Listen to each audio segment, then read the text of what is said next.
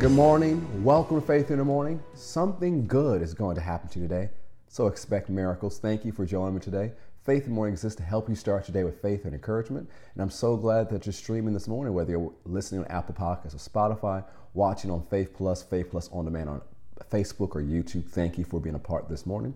Also want to remind you that we have a couple days left so you can watch a special interview that I have on the Victory Channel this week. It's such an honor to be a guest on The Kelly Show with Kelly Copeland, and the link is in the show notes and in the description. If you click that, you'll be able to watch it and be encouraged to live the supernatural lifestyle of faith, and it'll be available through this Saturday. Thank you for all those who watched so far and commented and let us know about how it's blessed you and how it's encouraged you to stay hungry for the things of God.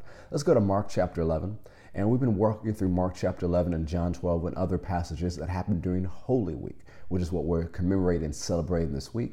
Mark chapter 11. Let's pick up once again in verse 11. This is on Palm Sunday. And Jesus went into the temple. And so when he looked around at all things, as the hour was already late, he went out to the Bethany with the 12. And then, we passed the fig tree, spoke to it, and covered that yesterday. But notice verse 15. So they came to Jerusalem. Then Jesus went into the temple and began to drive out those who bought and sold in the temple, and overturned the tables of the money changers and the seats of those who sold doves. And he would not allow anyone to carry wares through the temple. Then he taught, saying to them, Is it not written, My house shall be called a house of prayer for all nations, but you have made it a den of thieves. And when people, read this verse, they kind of like, wow, Jesus thugged out. He flipped the tables. He made it he made these whips, all this other stuff. They focus on that, and then people say, well, the reason is because there's business in the temple. There shouldn't be business in the house of God. That's not the case at all. When you study it out, the court of the Gentiles is the place where the money exchange was supposed to happen. It was the place where people could buy and sell.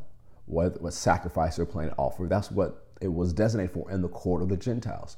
But one of the major issues we see revealed here is that Jesus would not let anyone carry through the temple all the stuff that they were buying. So the thing is, notice, there was a place for everything. There was a place where the exchange was supposed to happen. There was a place where the selling and the buying was supposed to happen. And there was a place where you're to walk through and not to walk through. Instead of keeping everything in its place, they allow things to get out of place and interrupt what is holy. The temple was designed that the closer you get into the temple, the more holy the areas became. You went from this outer courts into the court of the women, into the courts where the priests would go, and the holy place and the most holy place. That was the design. But what happened was, instead of appreciating the holiness and the beauty of the holiness of God, they began to encroach and allow things to get out of place. So one of the things we learn from this is keep things in its place. Yes, a lot of things are necessary, but don't let things get out of place. When we put things that are necessary ahead of what God has told us to do, those things become idols, or those things become distractions. Yes, there's a lot of necessary things you need to do every day, but don't let that get in the way of what God has told you to do. As Jesus says, seek ye first the kingdom of God, and all these things will be added to you. So put God and his way first. Put what God told you to do first. Put your time with him first, and let everything fall back in order after that. But something else that people just see when it says Jesus taught them, saying. And when you see here that he taught them, this is the opening statement. He doesn't say this one thing.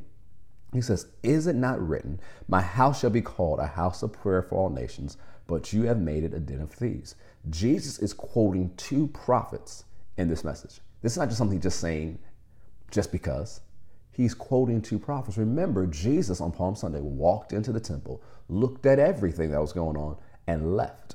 And remember, he says, I only say what I hear my Father say, only do what I see him do. So Jesus went back and spent time with the Father, and he came back and he cleared the temple, and then he began to teach this message.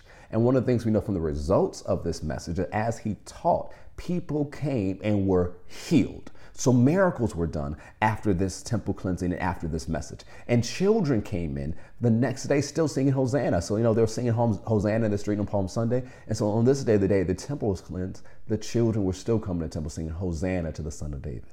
So the temple cleansing was one part, but the teaching and the healing and the praise is what continued to go.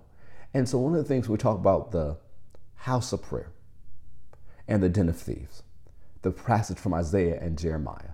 One of the things when you look at the passage of Jeremiah, it was a promise from God. It says, if you do things my way, you'll stay in the land forever. And he's correcting them that they were living ways against God, doing all the things God told them not to do, worshiping foreign gods. Then they would come to the house of God and say, well, God's okay with all this. And God was like, I'm not okay with all this.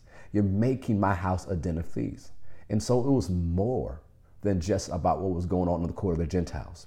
It was more than just getting things out of place. It was more about how they were living their lives before they even came into the house of God.